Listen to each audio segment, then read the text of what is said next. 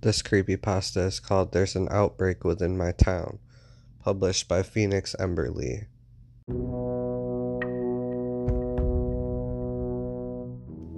There's a quaint little town somewhere in the distance, almost isolated from the rest of civilization. It's a rather rural place containing a few hundred people in a small surrounding forest. Despite the small size of the area, the streets would always be bustling with folks running errands, working on outdoor projects, and being generally social. Now those roads are empty. Well, empty of human beings, rather. You see, something has been spreading among us lately. A sickness that has left our community in ruin has fallen upon us, turning the world as we know it on its head. No, not a sickness, but something more. Something none of us could have ever imagined has emerged, consuming not only our humanity but the hope we once held as well. When the animals began acting strangely, we initially tried our best to pass it off as nothing. We would catch the deer peering at us from the foliage. They never blinked.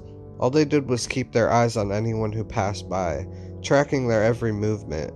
When I found myself close to the woods, I noticed several eyes glued onto me. As I cautiously approached them, something seemed wrong. They weren't even remotely afraid of me, holding their ground and continuously observing my movements. I stopped in my tracks, taking in the sight of the deer before me. Their bodies were scraped and bruised like something had brutally assaulted them. Their form was almost skeleton-like, as a result of malnourishment. Despite their injuries, their face lacked any sort of emotion at all. It was as if they weren't even aware of their condition. I silently backed away from the deer, their eyes still locked onto my every move. The strange confrontations with the animals would progressively grow weirder as time went on. Rather than holding their guard when someone was close by, they would begin approaching the person. At first, their movements were methodical, and their eyes never wavered from their target. Soon enough, however, they grew bolder, and their movements became faster. Some people would awake in the dead of night to find a pair of animal eyes glaring at them through their window. Their faces would be pressed against the glass, breathing heavily on the clear surface. During these stages, their bodies were even thinner, their wounds more profound, and their eyes far wider than before. Their faces, which had once been ripe with life, now appeared sunken. Their skin was stuck against the bone underneath. I remember the first attack.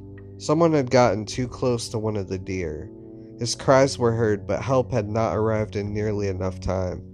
When we found him, we saw the deer standing over his body, looking down at his corpse. A thick pool of liquid covered the man.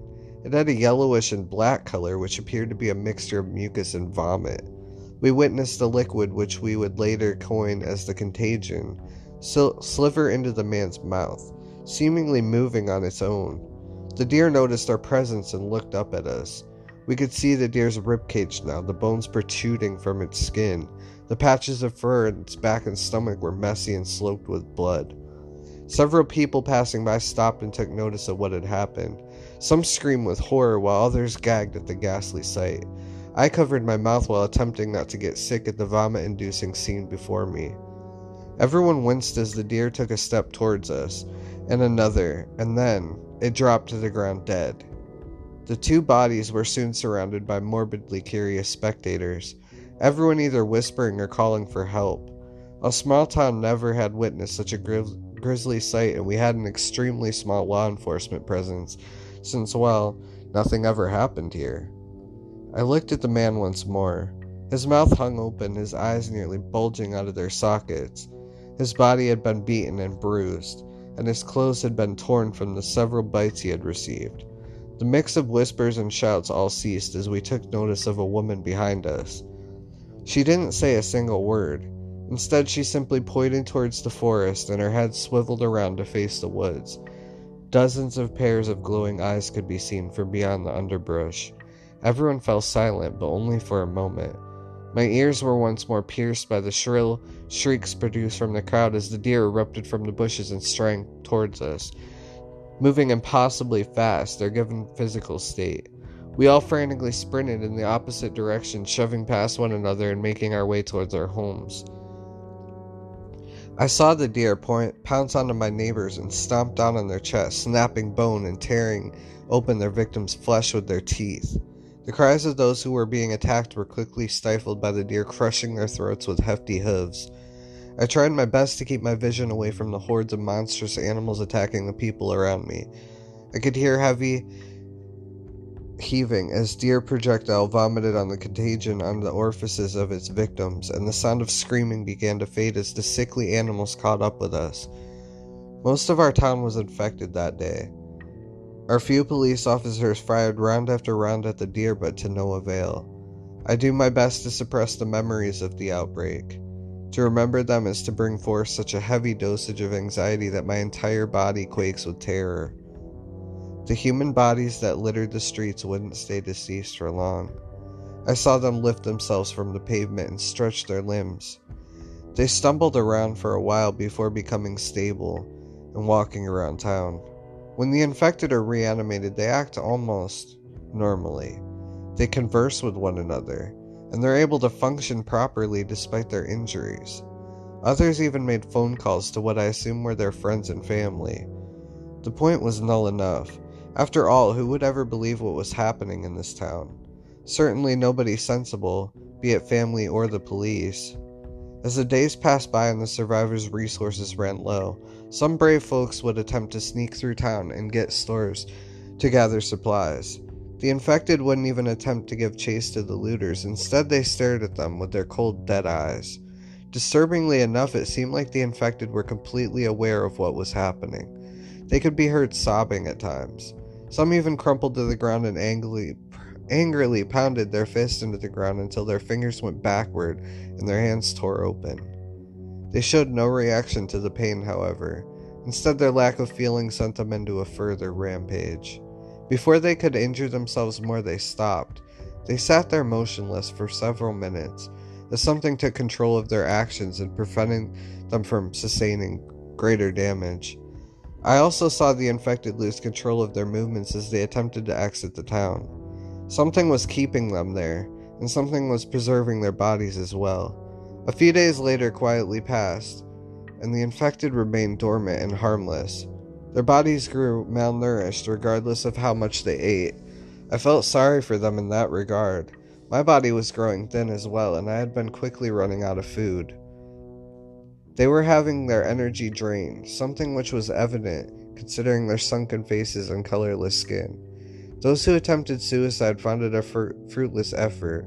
They simply wouldn't die, and their actions were halted by what was keeping them alive. It was the contagion. I remembered how it slivered into their mouths of the infected. It moved on its own as if it had a mind, some sort of primitive desire to remain alive. The infected, no matter how much food they consumed, grew thinner every day.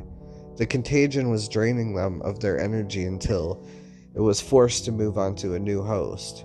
That's why it was keeping them around, so it could take over their bodies and spread themselves further. It's why the infected were allowed to control over their actions unless they attempted to harm themselves or leave town. The infected who chowed down on every last morsel they could would only serve to sustain the infected even longer. They needed to feed, and they knew they had to be transmitted one way or another. I suppose they simply wanted to make their meals last as long as they could. The infected appeared as drained as possible now, and although they couldn't feel themselves degrading, I could tell they understood what was happening to them. They didn't even walk around town or talk with each other anymore. They simply sat down and stared into the ground. They were hopeless and fearful, many of them bawling their eyes out for hours on end, filling the air with distraught howls. Most of all, they felt hopeless to stop what they knew would soon happen, and they understood that ultimately they no longer had free will. Tonight, an especially grim darkness cloaked the town, and the looters snuck out of their houses once more. I didn't see the survivors, but as I witnessed the infected rise from the ground, I knew they were out in the streets once more. They saw the survivors, and they all turned their heads in their direction. Upon spotting the remaining survivors, they began treading toward them, slowly at first, then picking up speed. Soon enough, their pace quickened to a full-on sprint, rushing the survivors as fast as they could. They were no longer my neighbors. The contagion was in control now, and it was starving. I refused to look towards the carnage. I didn't want to be reminded of those memories I so desperately wished to forget. I don't want to face this reality anymore. I just want to waste away alone. All I felt was complete despair. The bleakness of my situation infected me more than any contagion I could have ever hoped. There was no reason to even try anymore. Although I blinded myself from the assault carried out by the infected, my ears were flooded by the sounds of shrieks and pain and the snapping of limbs. I pressed my hands against my ears so tightly, my knuckles turned white and my fingers trembled. The sound of vomit soon overrode the screams, and I knew exactly what was happening. A new batch of infected were being produced. I heard the infected trying to burst down the doors of other houses in search of survivors. I fell to the ground and cried out in agony. My head felt as light as a feather and my mind went fuzzy. The world had gone to hell, and I'd soon go with it. The contagion has a primitive sense of survival and will do what it must to thrive within its host. Watching this happen with humans is different than seeing it occur to animals. They're used as food for these creatures, and then when their usefulness is at the end, they're dispatched with haste. I kept trying to ignore the hellscape outside. I could hear footsteps faintly approach the house I barricaded myself inside of. Was it infected? Now here I sit staring blankly into the glowing computer screen in front of me. I'm surrounded by empty wrappers and food cans spread out around the room, and I'm unsure of what it is to come. The footsteps grew nearer, and then I heard pounding on my door. I don't think I've got much time left, so I'll have to wrap this up with haste. Soon there will be no more survivors left in this wasteland. As the contagion realizes this, they'll grow famished. I suppose they will spread out in an attempt to find more hosts to feed off. They're fast and strong, and damaging them won't slow down unless you destroy them completely. The banging on the door is getting louder. Whatever's on the outside is getting through. There's no reason for me to run from this reality anymore. The door will come down at any second, and with it will come to my demise. I have to. Someone broke through. A young man ran into the house and produced a petrified look upon observing me. It was a survivor, and he ran upstairs and out of view. I can feel the memories rushing back to me from the outbreak. Memories which hold a truth within them, a truth which I have long since attempted to deny. As my bony fingers tap against the keyboard, I feel my mind begin to fade away. I can't run away now, and soon I will be no more. A foul liquid is working its way up through my throat. I don't have much time left, and neither does the young man inside my home. I get up from my seat, and I look upon my thin frame with dismay. I think it's time for me to go. I feel hungry.